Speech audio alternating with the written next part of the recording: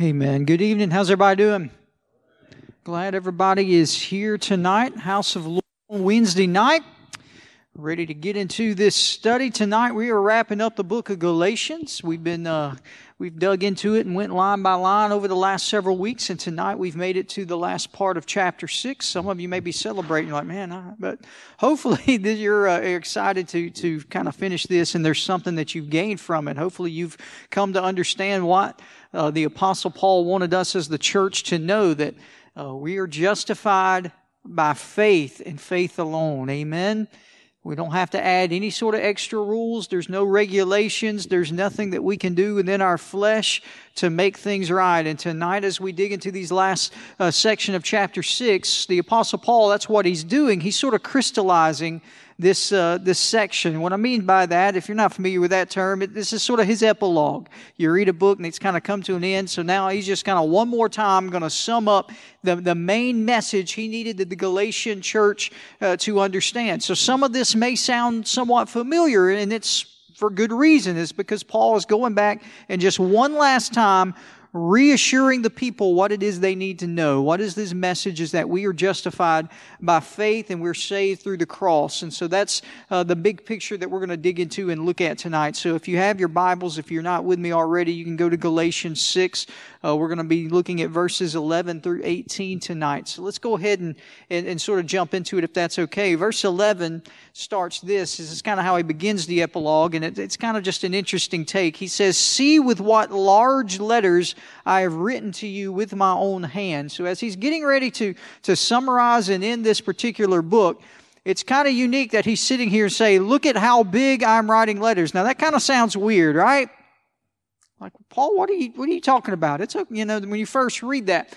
But you may remember, if you've been with us for the last several weeks, you remember there was a part of, I know in chapter 2, when we were dealing with chapter 2, there's a lot of the scholars say that on the original manuscripts, that when he was getting really upset and writing about that stuff that he was talking about with Peter, that conflict, and when he was really trying to hammer home this fact that you guys need to get off of this religion stuff and you need to get into the grace stuff, that it was really dark. It was like as if the writing, the pen he was using, he was sort of bearing down hard. Anybody remember us talking about that? And we sort of said it's like when you ever had to write something when you were angry. I know today we type angry, we don't write, but I mean, I'm old enough to remember when you had to write notes to people instead of type notes. And if you really were writing the note and you really wanted to get it, the emotions and the anger, you just got so mad that you were bearing down, almost breaking the pencil or the pen. Anybody remember that? All right. Well, here's an interesting part where it's kind of in the same way. He's talking about how big he's writing these letters. Now listen, this is just background knowledge. We're going to get into the meat of it in just a moment. But just background knowledge, think about this. Paul didn't necessarily handwrite everything that he wrote in the Bible. Does everybody understand by that? In other words, what we don't talk about a lot is Paul is the author of most of the New Testament. But a lot of the things that were authored by Paul weren't handwritten by Paul. He had people in his life that he could just come and he could dictate or he could talk to, and as the Lord was speaking to him, and he would have them writing down the letters. Does that make sense? So a lot of the things that Paul did actually weren't handwritten, but this particular, depending on the scholar you read and where you want to lie, we're not sure if he wrote the entire letter, but we know that this part right here, Paul isn't just dictating what it is he wants written down. Does everybody understand? He's taking the pen himself and saying, this is so important to me that I'm the one who's saying these words. Everybody with me? If you are, say yeah. I know you may think this is minutia, but I think it's important for us to understand the context here. He's saying this, he's grabbed the pen. He's the one writing. This is so important that he wants to make sure that he is the one putting it on paper. This isn't someone else that may take his words in a different manner. This is him writing it and saying, I'm the one writing it. You can tell, look how big I'm writing.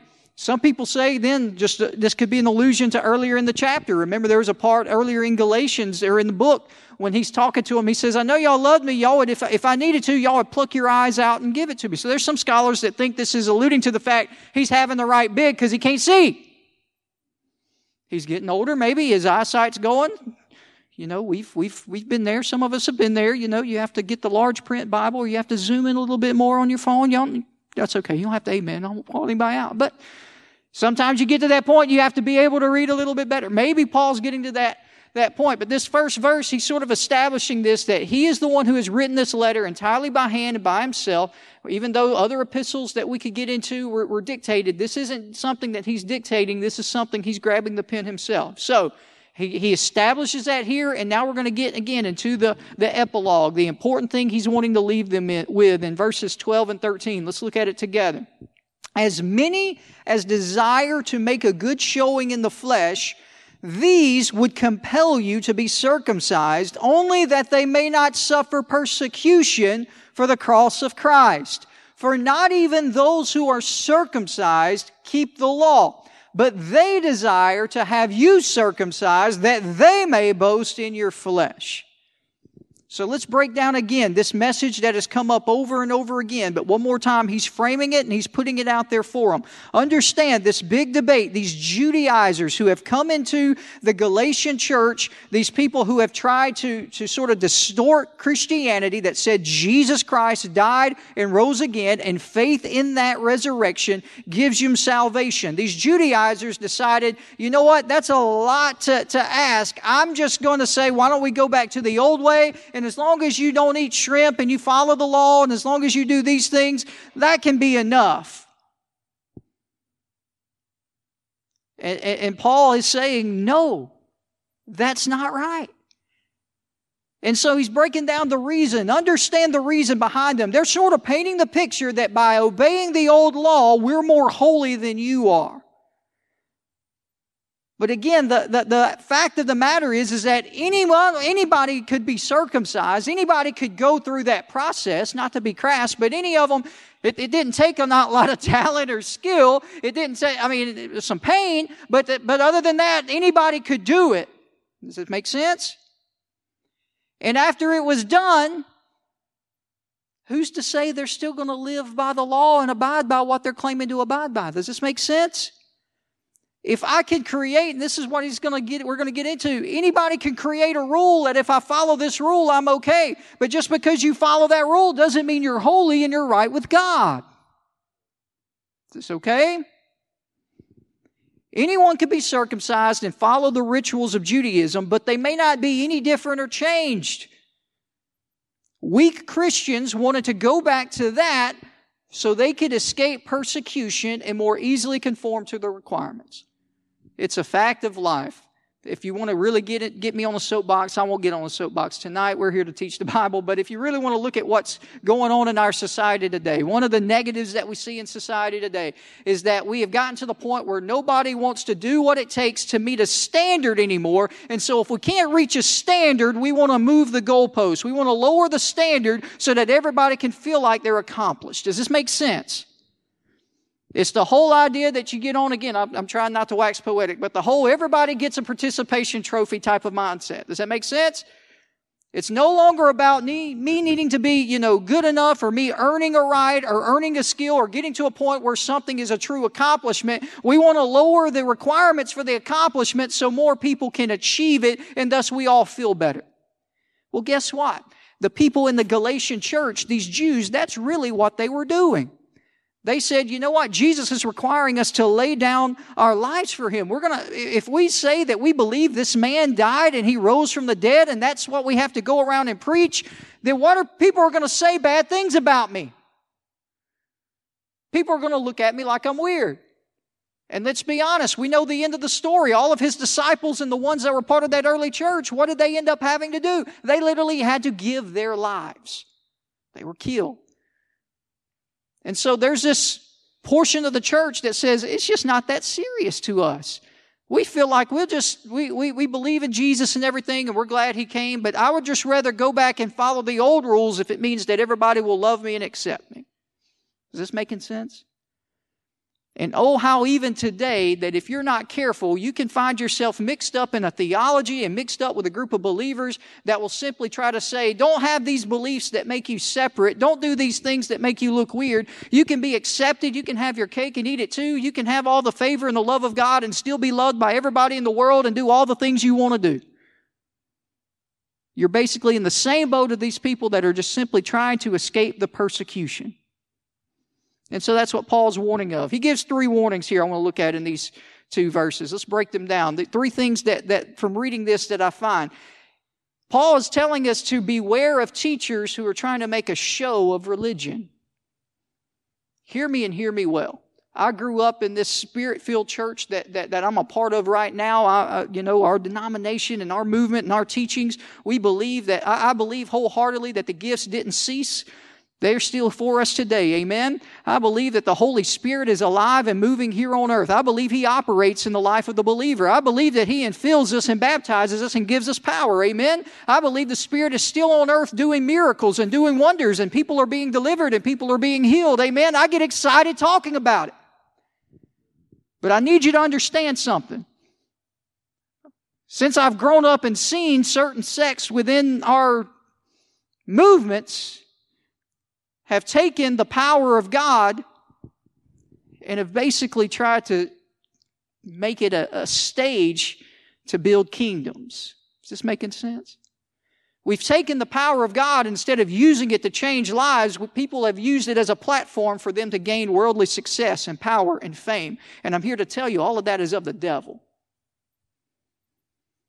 The Lord didn't give, the Holy Spirit didn't give me the power to tread upon scorpions and on serpents so I could build my kingdom and have a name and people come after me and give me money and for me to become famous here on this earth. I know this is hard to talk about, but I'm just telling you. You've got to beware, because Paul is saying anybody who turns what the Lord meant to be powerful, what the Lord meant to be life-changing into a show, you better beware and be careful.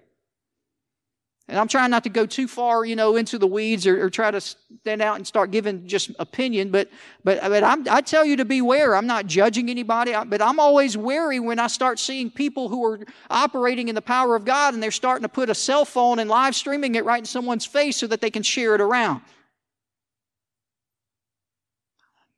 Again, please understand where I'm coming from, because this spirit of trying to make a show of what the Lord deems holy, that's serious business to me. I believe that what happens between someone and the Lord is between someone and the Lord. I believe that the Lord does incredible things, and I think that He does want us to testify and be examples and testimonies of what He does here on the earth. And you know what that testimony is? That's your life. Because if people look at you and see that you are different, that you've been changed, and that chains have broken off of you and you've been healed, you don't have to have some preacher trying to make it a show. You can go back to them and they'll see that you're different. Is this okay? We're ending heavy. I know. It'll be all right. This is the last one. I'm trying to get it all out. Is that all right? But I think it's important for us to beware of people who make a show of religion. People who are proud, vain, and carnal. These hearts desire nothing more than to simply make a fair show in the flesh, and they can easily be content with so much religion as will help them to keep up a fair show.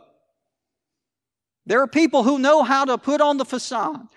I say that as far as people who are sort of making light of something that's holy. But in the same way, there are people who have certain rules and regulations and certain looks, and they say, well, as long as I look the part, everything's good. People will see me and they'll know.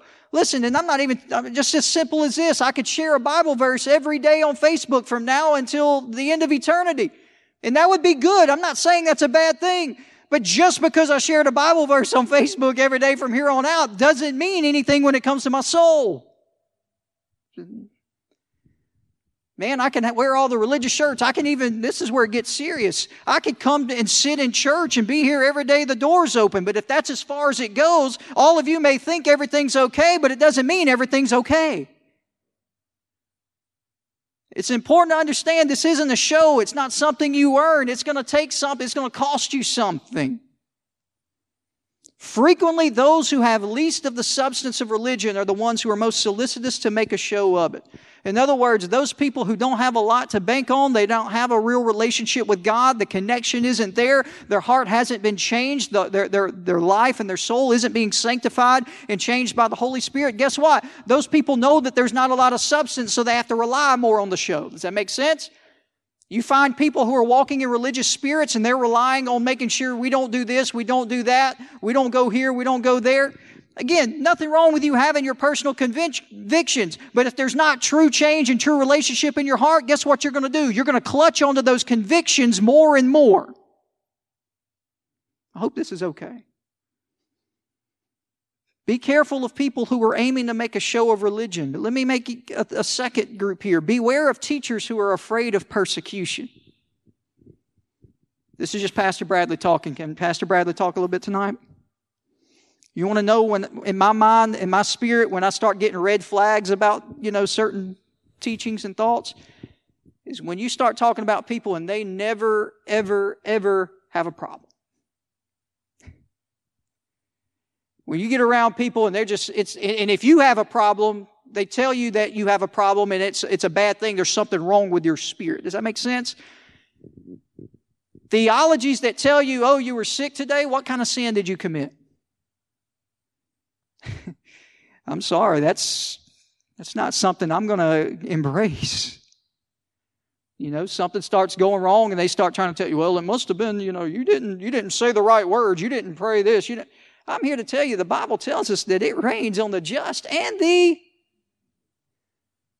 Now, don't get me wrong. Let me set a parameter. Y'all have heard me before. Y'all know me. A lot of you know me. So let me set a parameter.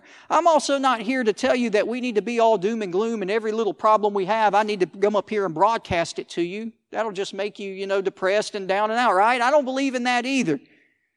I believe that we be positive and all these things, but I'm always wary of preachers, of ministers who it's always about the good and they're never wanting to point at the bad. That tells me that there's something a little bit amiss. They're trying to avoid the persecution that comes I'm here to tell you, if you stand for what's right, not everyone is going to like you. When you take a stand on the right side of what the Lord wants to do, it's not going to be popular with the world. So if the number one goal is to receive the attention and the applause and the love of this world and popularity, at some point, you're going to have to compromise what the Lord's saying to keep that up. Is this okay? Be wary when people, because that's what Paul was saying. That was what was wrong with the Judaizers here.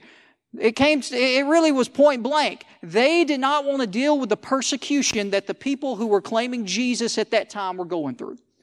They did not want to give their lives. They didn't want to be crucified. They just wanted to get along with everybody and everybody to love them. And that's a natural tendency. If we're to really be honest, I know there's some people in here that may say, "Oh, I don't care what people." But let's be real honest. In our base core, there's nobody who doesn't want to be accepted, and there's nobody who doesn't want people to. It's a natural tendency. That's who we are. Is this okay? But what we come to is we have to come to a place where if it's between what the Bible says and what the Lord says is good and holy versus what the world has accepted and what's going to give me the applause and the attention and the affection of the world, I have to choose what the Bible says and what the Lord says every time and let the chips fall where they may over here. If I truly believe that the Word is the Word and I truly believe Jesus Christ is the Savior, then He has to be the audience that I'm worried about. Does this make sense?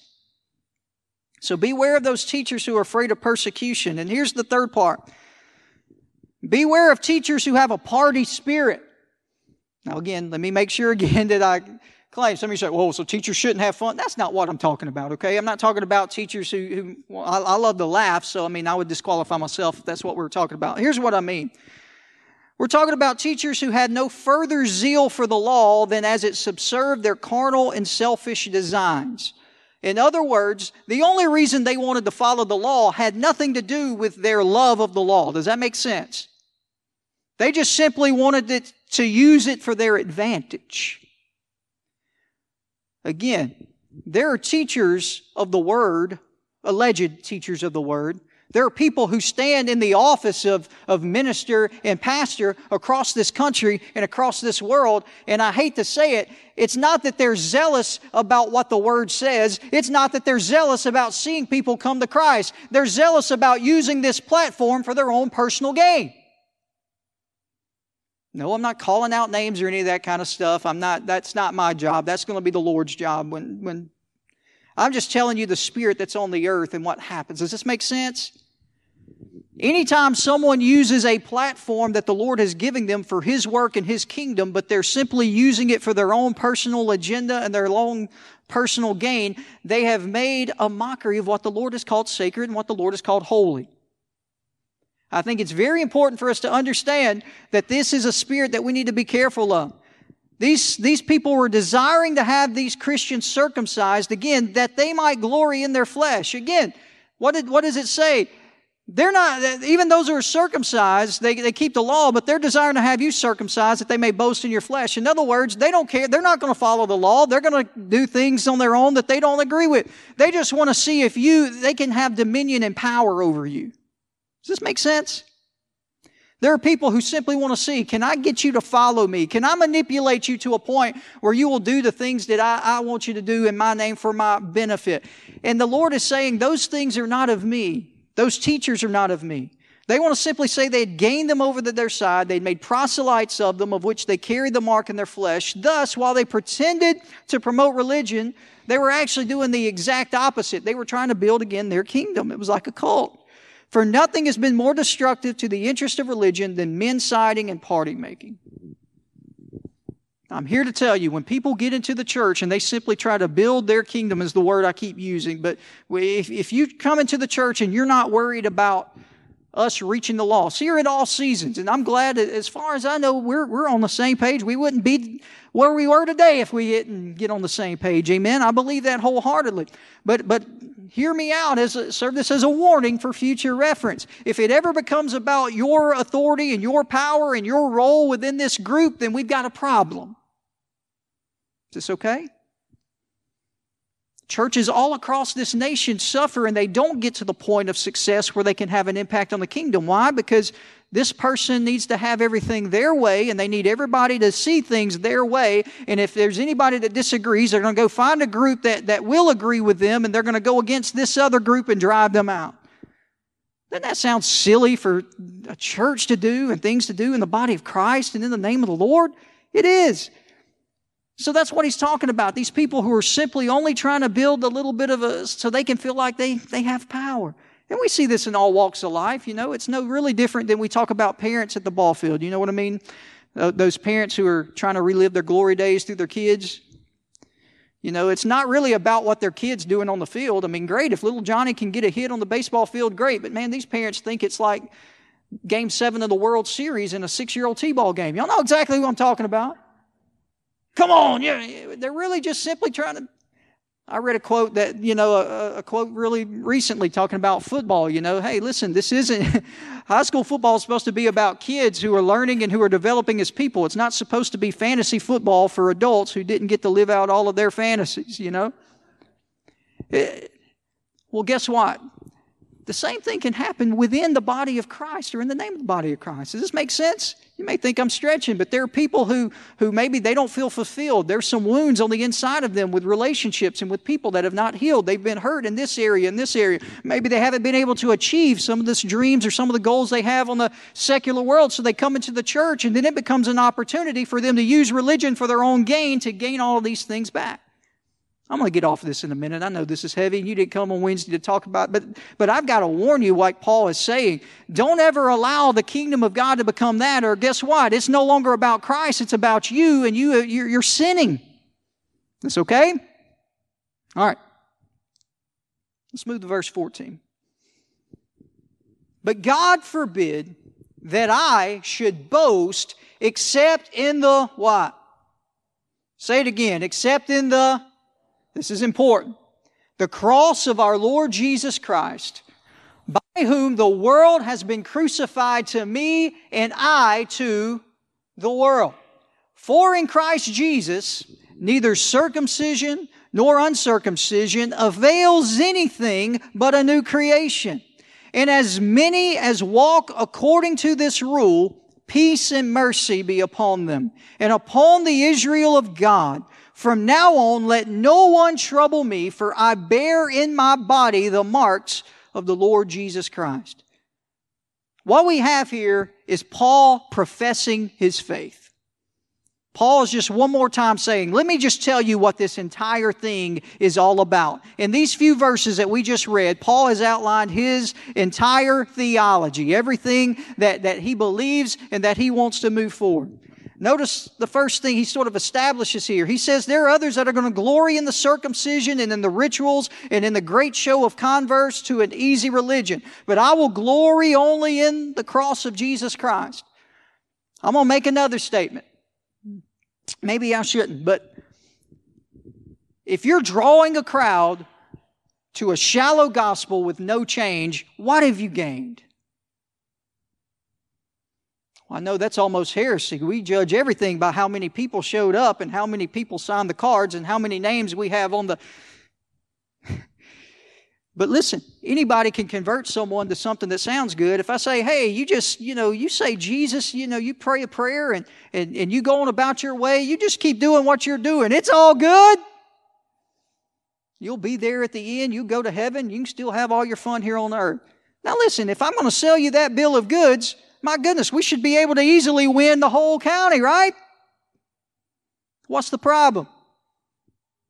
That's not the gospel.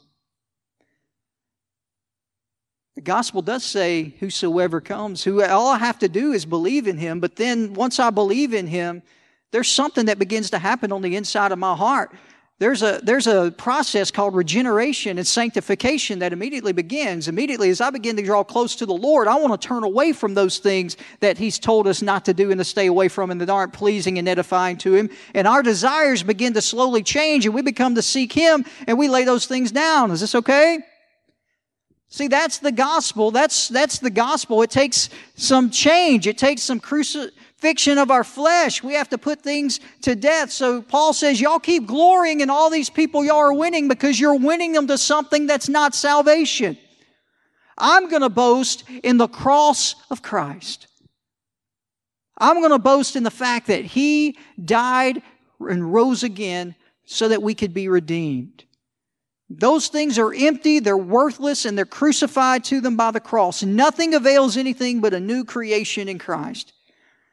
Again, you can wear the clothes, you can speak, you can listen to the songs, you can have the radio station on even, you can have the church attendance records, you can go to the right place, and you can hang out with certain people and look the part. But I'm here to tell you, those things aren't going to save you. Only the redemptive work of Jesus. So let's go through that. This is his profession of faith. He says that his principal glory is in what? The cross. Now let's make this clear. Y'all know me. I'm always going to make sure it's clear. I don't want anybody to hear me. This isn't some sort of idol worship of the symbol of the cross. Does everybody understand that? Some people could, y'all may think I'm being funny of saying that, but you never know what people are going to go out and say. Oh, he said we should worship the cross. No. Not talking about the symbol of cross. This is a metaphor. He's talking about what happened at the cross. That was where Jesus, again, went to give His life, where His blood was shed, where He was the ultimate sacrifice so that we could be saved. That's what He's talking about. The Jews stumbled at this notion. This is why He was so adamant about talking about the cross, is because this was the part that had the Jews messed up. The Jews could go with they almost could live with everything else up until the cross. At this point, the Jews, they were really careful to say, I don't know if I believe and want to talk about all of that. The Greeks, who were so logical and so smart that Paul was able to talk to, they couldn't understand it because, again, it confounds the wise, is what the Word says. Amen? They couldn't comprehend what this was. Many teachers of the time who embraced Christianity, they were embarrassed by the notion. They were embarrassed to say, you know what, all this stuff we've been doing all this time has been for naught. They were too embarrassed to admit that all it took was faith in Jesus and that He took care of it all. Can you kind of think about that? I mean, I try to understand that a little bit. If I've spent my whole life thinking I need to follow these rules and I've tried so hard to reach a standard and then I realize there's grace and all of that work I did didn't matter, I can maybe understand why I didn't want to let go of what I did.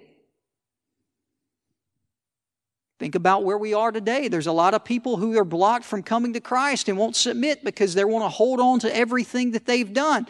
Maybe it's not all the good they've done, but maybe it's holding on to the fact that I've been so bad. I'm here to tell you the cross and the blood is enough to wash away every sin that you've ever committed. Amen?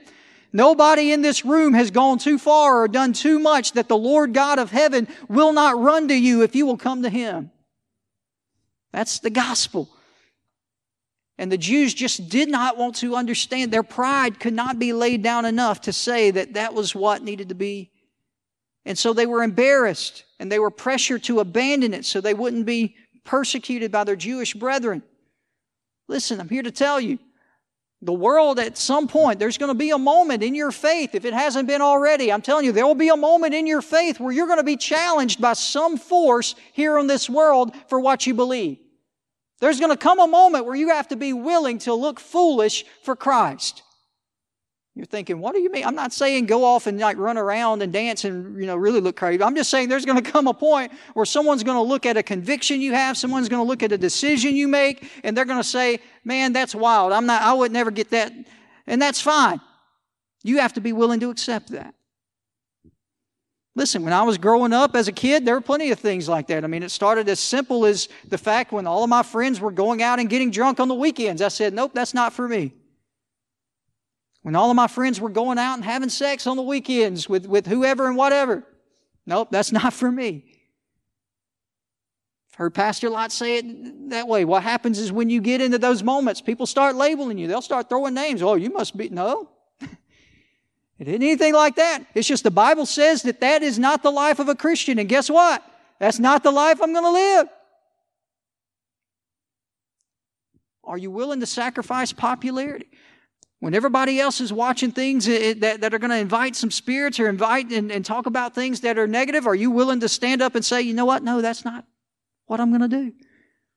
When everybody's saying you need to do this or do that, that's what we're talking about. Are you willing to make the sacrifice of saying, I'm willing to be different? There may be some of you, the fact that you're sitting here at all seasons may be enough that it's different, There's people who don't know about us in here that can say some weird stuff. They think that we do some crazy stuff. I mean, we are peculiar people. That's what the Bible told us to be. But, there's no snakes under the stage or anything like that. Amen? But no, seriously, because we believe that, what I talked about earlier, we believe the Holy Spirit didn't cease in the New Testament. He still operates today. And we believe that the Holy Spirit operates in our lives and we have power. And we believe that there's a prayer language that we can speak in. Amen? We believe that things happen. There's people who aren't ready for that. And there's people who may want to, they don't understand. They may not even mean. There's people who may come at you because of that. I've had those conversations with people before. You really believe that? You're one of those? Yeah. Yeah. Sometimes I can talk them through it and they understand. Sometimes they still look at me crazy. But guess what? God's still good and I'm still going to move forward in what I'm called to do. Does that make sense? That's what we mean by this. That's what we're talking about. He's saying, listen, the glory is in the cross. Y'all can have all the rest. I'm going to glory in the cross. Paul said, not only am I not ashamed of it, but I revel in it. That's where it gets exciting. I say, yeah, not only am I one of those, I like it. I like the fact that I'm one of those. I like the fact that I get happy and excited and we can move around and worship and don't have to sit down with our, arms crossed. And I'm happy with the fact that I can call in the name of the Lord and believe that He'll talk to me and He'll move. Amen. That's what Paul said. And listen, you may think it's crazy. I believe that man died for me. Absolutely I do. And not only do I believe it, I am glad that He did. And I'm going to keep proclaiming it to the rooftops. So His principal glory was in the cross. Second part that he says right here, He was dead to the world. He was dead to the world. I had a conversation this week with somebody kind of talking about these sort of things, sort of his journey that he was going through. And that's sort of what he mentioned. He was coming to a place where the Lord was revealing to him that, you know what, I've wanted the things of the Lord, but the problem is I still wanted the things of the world too. Kind of in our conversation, I was talking about the story of Lot in the Old Testament. And I'm just going to summarize it, if that's okay. You can find it in the book of Genesis. But remember, there comes a point where Abram and Lot, they're the people of God, and God's going to have this covenant with Abraham. Well, they get to this part where they have to choose. One's going to go one way, one's going to go the other way. And Abraham didn't want to fight about it, so he just said to Lot, hey, you choose which way you want to go. Lot looks towards Sodom and Gomorrah.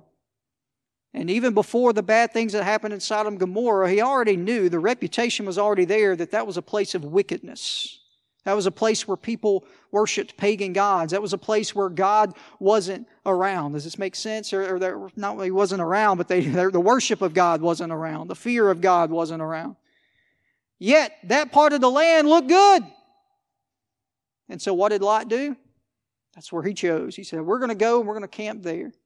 So Abram went the other way, the land that didn't look so good. But even though God blessed him and Abram prospered and became a very wealthy man, Lot, on the other hand, by the time we encounter him again later on in Genesis, when God has had enough of Sodom and Gomorrah and says, you know what, the wickedness is so bad that I'm going to burn it up. I'm going to send fire. I'm going to destroy it. By that time, Lot had already sort of moved close to the city gates. So what can you infer? Even though it doesn't say it, Lot was still a righteous man, but he just kept creeping closer and closer and closer and closer. It ended up costing him his home because in order to be saved, he had to leave it. Not only that, but his wife had become so accustomed to that place and didn't want to leave it so much that when God said, don't turn around and look at it, she did, and she became a pillar of salt. It cost him his wife. Is this making sense? I'm here to tell you, you better be careful. Salvation is a free gift, but it's going to cost you everything. Meaning He says that we have to deny ourselves and take up our cross. If you think that you can have the favor of the Lord and have everything, get in heaven and avoid eternity in hell, but I can still sort of play around and prance around and get all of the fun stuff of this world and have my flesh satisfied, and still, you're going to find yourself in danger. I mean, the Bible in several parts talks about water. It needs to be hot or cold. In other words, be what you're going to be. But don't try to play this middle ground. He'll spit you out of His mouth. Does this make sense? Paul knew this, so he had to kill that aspect of the world. He had experienced the power and the virtue of it, weaning him from the world, and this was the one great reason of his glorying in the cross. The false teachers were men of a worldly temper. Their concern, again, was about their secular interest. Who is it? Do I have a following? Is everybody like me? Is everyone liking my tweets? Is everybody sharing my little snippets? That's all they were worried about. They accommodated their religion thereunto. The religion centered around their personal interest. But Paul, he was a man of another spirit. As the world had no kindness for him, so neither did he have any great regard to it. Isn't that a great place to be? When you get to the place where you say, man, nobody's going to like me if I do this. That's okay. I don't like anything the world has. So we got to have a mutual agreement. I'm not saying we don't like people. Let me make sure that's clear. But you know what? The world may not have a place for me if I'm following after Jesus, but I don't have the place for the world in my life. If I'm going to live the life that I need to be, I don't need to be worried about building a kingdom in this world. It's important.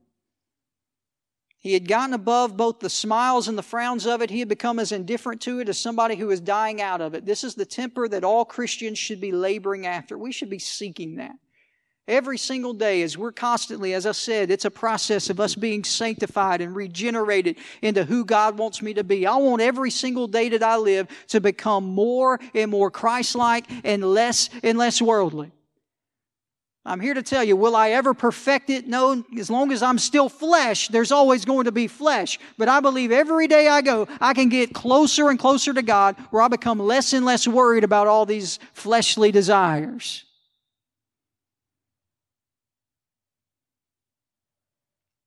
The best way to attain this is to converse much with the cross of Christ. I can't become more like Christ if I don't spend time with Christ. I can't become more like Christ if I don't allow His words and His teachings to come into my heart.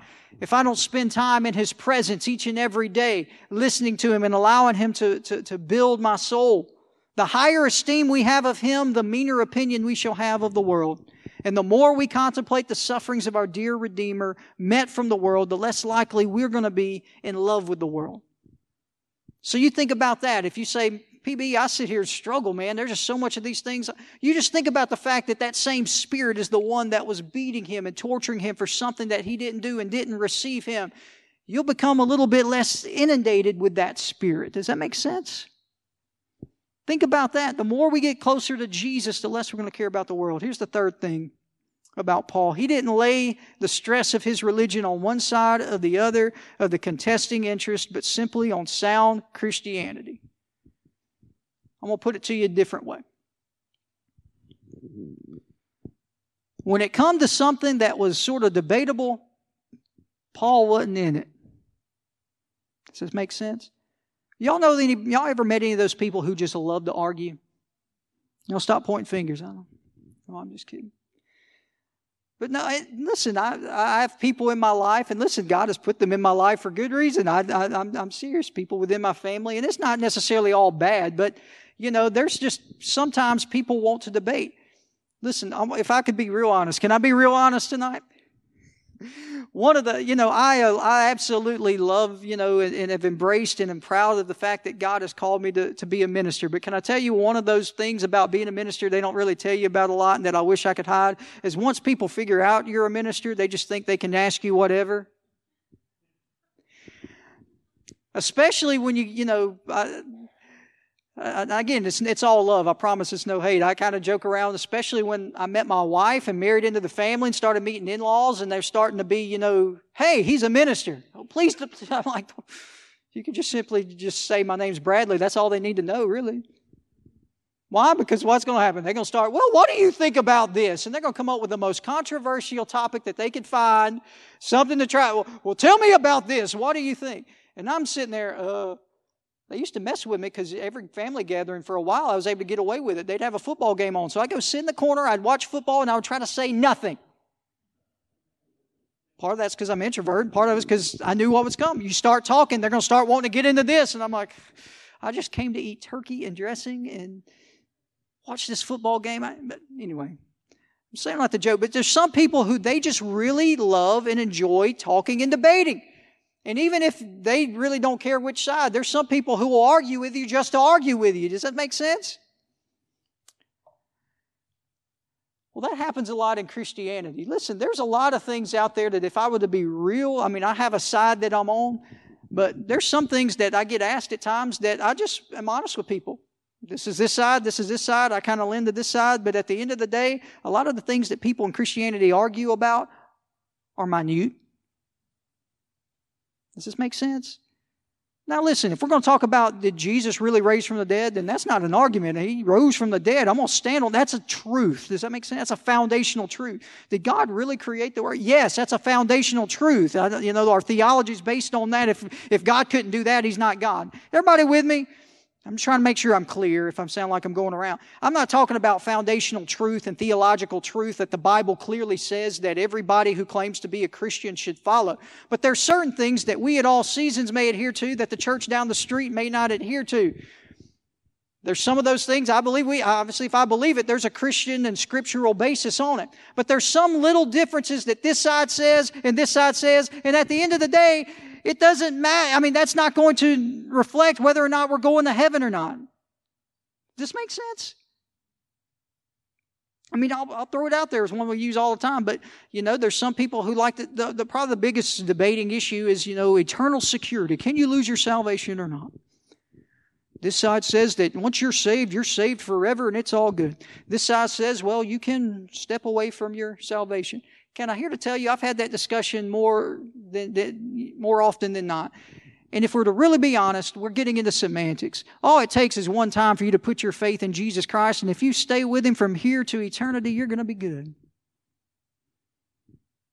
If you decide that your life, the Christian life, isn't for you, and you walk away and you willingly go into a life of sin, now whether you want to call it like some of our friends do and say, well, you must not have been really saved, or whether you backslid and you're no longer saved, the end result is the same. Does that make sense? Those are debates that people love to argue about that I'm like, Paul, I'm not interested in. At the end of the day, I'm worried about, are you saved right now and are you living right now? Does this make sense? That's PB and where he stands, if you ever wanted to know. I believe a lot of those things are semantics and there's a lot of things people argue about. Listen, Paul was getting to that point. He said, there's some of y'all who think this and some of y'all who think that, and at the end of the day, it doesn't matter. At the end of the day, that part doesn't matter. Christians need to take care to lay the stress of their religion where God has laid it, namely on those things which are available to our acceptance with Him. So we see the apostle did, and it's our wisdom and interest to follow his example. He, having shown what was of chief consideration in religion and what he laid the greatest stress upon, namely, not a mere empty name or profession, but a sound and saving change. In other words, you're saved, and if you're saved, we should see life change happening. Make sense? Doesn't matter what form it looked like. It didn't matter if you were dipped in the water in this way or if you were sprinkled in this way. It didn't matter if these words were said or that word was said. If you have given your life to Jesus and He's doing a work in your life, then you are saved. We can agree on those things. Real Christians are such as walk by rule, not a rule of their own devising, but which God Himself had prescribed to them. Even those who walk according to this rule stand in need of the mercy of God. But listen, all who sincerely endeavor to walk according to this rule may be assured that peace and mercy will be upon them. It's the best way to have peace with God, ourselves, and others. Hereupon, as we may be sure of the favor of God now, so we may be sure that we'll find mercy with Him hereafter. At the end of the day, there's just going to be some things that I'm never going to know and have full assurance of here on this earth when it comes to the truth of everything about God. His ways are far above and beyond mine. Does that make sense? Does it mean that I should stop studying it? No, I need to keep studying and gain as much knowledge and revelation as I can. But it will be impossible for me to know it all by the time I leave this earth. What I need to rely on is the grace of Jesus, that He's going to reveal what I need to have Him reveal to me as I need it and as I'm walking through this earth. Does this all make sense? Let's not major in the minors. Let's look at what the Lord says and let's focus in on what the Lord says. Here's a final thing that Paul said as far as his profession of faith. He had cheerfully suffered persecution for the sake of Christ and for Christianity. Not only did he suffer the persecution, but notice as he went through the persecution, he wasn't moaning and groaning about it. Kind of what I started from the minute. Listen, be weary of those people who seem like they claim like there's never a problem and never anything wrong. But also be wary of those people who everything is a problem and everything is wrong. Paul suffered persecution, but he didn't go around saying, "Oh God, why me?" He may have had moments where he thought that, but he didn't go around all the time talking like that. It says that he cheerfully accepted persecution. If I'm going to be persecuted for the sake of Christ, I need to accept it as that, man, I have been counted worthy to receive the treatment that Jesus did. It's easy. I probably have said it a lot. You've probably heard me say it a lot. But if Jesus had to endure hardships and Jesus had to endure people spitting on Him and mocking Him and talking, how dare we think we're better than Jesus? Why should we expect any different treatment? There's going to come a point where we may not have to endure a crucifixion, but we're going to have to endure a spiritual journey where we allow parts of ourselves to die so that His Spirit can rise up in our hearts and in our souls. Is this okay? It may be justly presumed that men are fully persuaded of those truths in the defense of that which they're willing to suffer. If you're willing to suffer for it, then it means that you find it worthy. Does it make sense? It's as simple as that. If you say you love Jesus and you say that He's the Lord of your life and you proclaim that you're going to give your life to Him, that's good. It's important. That's the first step. We have to verbalize it. We have to proclaim it. But again, it can't stop with just what you say. If you really mean it, then guess what's going to come after it? Actions. Does this make sense? I'm not saved by actions, but the actions are going to be the evidence of what I said. Does this make sense? I look at it no different than my wife. I've used this before. I can go to my wife and tell her, "Honey, I love you. I love you. You're so great. I appreciate all you do." And those are important things. I need to proclaim that to my wife. But then if I turn around and, immediately after it, start complaining about the fact that the dishes aren't done, and I start, yelling about this and calling names or using abusive things here, then what I just said was negated by what I did. Does that make sense? The things that you truly believe in, your actions will back it up. I say this all the time, counseling and working with people. Listen, you want to know what really is important to you? Well, one, just look at your bank account each month and see where you're putting your money. That's important. Also, look at where your time is going. What do you spend your time doing? I know it sounds harsh, but I believe it. You know, if it's important to you, you'll find a way. If it's not, you'll find an excuse. I hear people say that all the time. And I would have done that. I just wasn't able. I wish I could do that. And it's okay. I know. I understand there are things that I'm not able to do that I would love to do. But to be honest, the things that are important to me and valuable, I find a way to do them. It's called prioritizing. Is this okay? I know it's just practical teaching. But it's the same thing when it comes to the Word of God and what Paul is writing and he's saying here. Listen, if it's important to you, if the faith is important, there's not going to be any way that the world can scare you out of that faith. If you believe that Jesus died and you're so passionate about His message as you claim it is, you'll be willing to give your life for this message. Amen? If this is important to you, if this life with Christ is important to you, then guess what? You'll find a way to grow and you'll find a way for the Lord to get into the house of the Lord. You'll find time for Bible study and time for His presence. So let's move to the last verse then. Verse 18. Brethren, the grace of our Lord Jesus Christ be with your spirit. Amen. So Paul ends it with a very common benediction. What is he saying? He's praying that they might enjoy the favor of Christ, both in its special effects and its sensible evidences. In other words, let the grace of our Lord be with your spirit. You're going to need grace. We all need grace. I know grace has been misused and stretched in here, but don't ever let anybody tell you that grace isn't important. None of us would be here, none of us would be saved or forgiven without grace. Amen? We've got to have grace. It was going to be needful to guide them in their way, to strengthen them in their work, to establish them in their Christian course. And it was also to encourage and comfort them under the trials of life and the prospect of death itself. Listen, we're going to find hardships. As I said, on this earth, things are going to get hard. Things are going to get difficult. We may feel like we've been isolated and left alone. We may worry because of the sake of Christ if we've lost something back before in our life that we may mourn. But I'm here to tell you the grace of God will comfort and encourage you and say, it's okay. I have better things in store if you will stay with me. This is fitly called the grace of our Lord Jesus, as He is both the sole purchaser and the dispenser of it. The grace only comes from Him. He bought it on the cross of Calvary, amen? And because of that, He's able to give it to us. These churches had done enough to forfeit it, it seems, by suffering themselves to be drawn into an opinion and practice dishonorable things.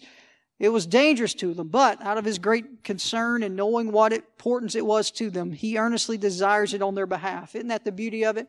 Paul knew that they had done wrong. Paul knew that these false doctrines that they had, Paul knew who they were listening to, but he didn't stop him and say, listen, there's still a grace for you. Amen? Can I say that again here to you? I don't know where you've been. You may have found yourself in a moment where you've sort of can admit, even the Holy Spirit may have, as we've been talking tonight, started convicting and bringing up times where I was more focused on me and I was more focused on this, and my mind needs to be more focused about Jesus and what He wants for you. I'm here to tell you, there's a grace for you. Amen? God isn't through with you. He just simply says, okay, let's recalibrate, let's reset, and let's get moving. Is that good? I'm thankful because I don't know about you, but even as a minister of the gospel, I need recalibration from time to time. The Lord gets on me and says, you need to stop this and you need to move here. I'm thankful that He doesn't throw the clay away, as the old cliche would go, just because there was a little bit of a crack. He decides to put me back on the potter's wheel and to fix me and to mold me and to make me. Isn't that good? Aren't you glad? Notice it says that it might be with their spirit so they can continually experience the influences of it upon their soul, disposing and enabling them to act with sincerity and uprightness. We need a desire not to make us happy, but that the grace of our Lord Jesus Christ makes Him happy. The apostle is praying and begging for these Christians, and it shows us that we are chiefly concerned to obtain both for them and for our encouragement. We need to add and seek His grace. And when we see these people who are operating in these false spirits and operating in these attitudes that are not of God, it's not for us to begin to tear down and to criticize and to mock and try to make sure we're better than them. It's important for us to pray that the grace of the Lord Jesus Christ will convict them in the same way and bring them to the point where He can use them for His kingdom. Amen? Stand with me tonight.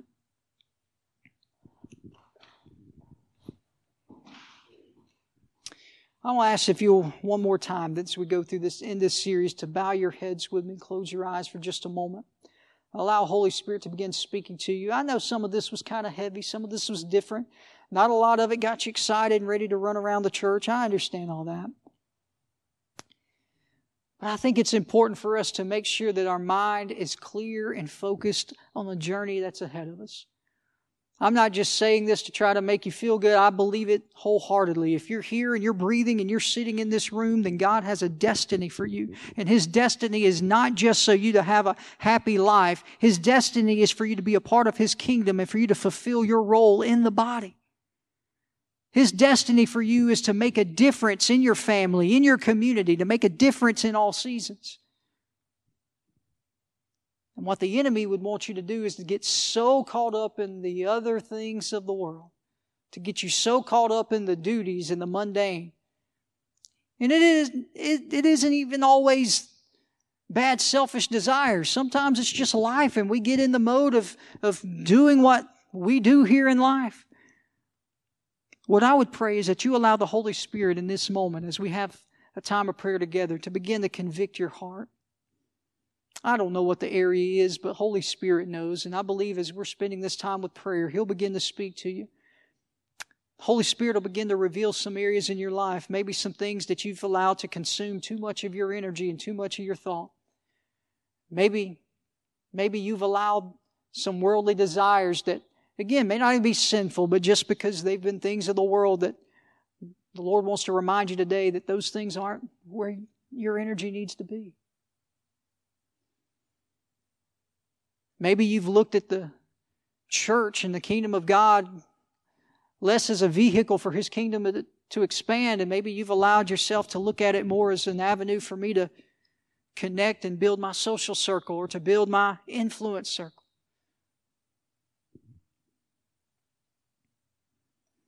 Maybe you're just here tonight. I feel this Holy Spirit saying this. And maybe you're here tonight and you know that Jesus Christ is the way. You know Jesus Christ is the path to heaven. He's the way to salvation. You know that you need to allow Him to become the Lord of your life. But maybe, just maybe, you come to church and you've gotten close to it, and you want to go to heaven. You want to be a part of the club, but you're part of the kingdom, but you're not ready to lay something down. There's those things you're holding on to that, just as those Judaizers wanted to hold on to the law because it was easy, there's something that the enemy has you convinced. They'll want you to give this up. You never want to do that. Today is the day of salvation. Maybe tonight is the moment where you lay those things down at the foot of the cross tonight.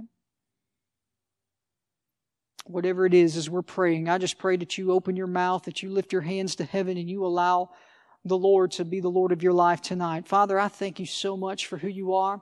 I thank you for your many blessings. I thank you for allowing us to come together. We thank you for your word. Father, we thank you for the cross. We glory in the cross today.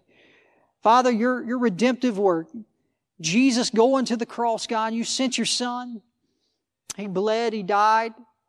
He was a perfect sacrifice. Father, we didn't deserve it, but He was willing to endure that just so we could have a relationship with you. Father, we can never thank you enough. There's not enough time that we will have on this earth before eternity to fully express our gratitude for what you've done. Father, tonight, I just pray that you meet with your people. Father, there may be someone here that's listening to the sound of my voice tonight that, Father, they know they've felt your conviction on their heart. Father, they know the path towards salvation. But Father, the enemy has them distracted. The enemy has them convinced. Father, the enemy has them fearful of what they may lose or what they may have to let go of this world. But Father, today, Holy Spirit, I pray that you convict and you draw them to the point where they're willing to surrender all for you and your glory.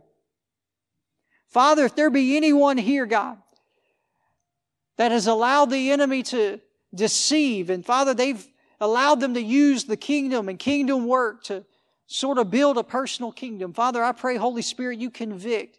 And as you convict, I pray that your grace, Father, will engulf them. And they'll leave this place not condemned, but Father, they'll leave this place forgiven, knowing that you have loved them and you still have a work for them to do. Father, I pray that all of us we'll leave this place tonight with a zeal, with a fervor to live our lives for You. Father, to proclaim everywhere we go, to everyone we can, that we serve a risen Savior. Father, let us walk in the power of the Holy Spirit. Let signs and wonders follow us as we go about this earth. Let us be demonstrations and examples of Your power here on the earth, so that others will see and they'll know that You, Jesus, are risen and alive, and You are the Savior that they need. I thank You and praise You for all You've done in Jesus' name. And everybody said, amen and amen. God bless you. You guys go give the devil fits. We'll see you Sunday.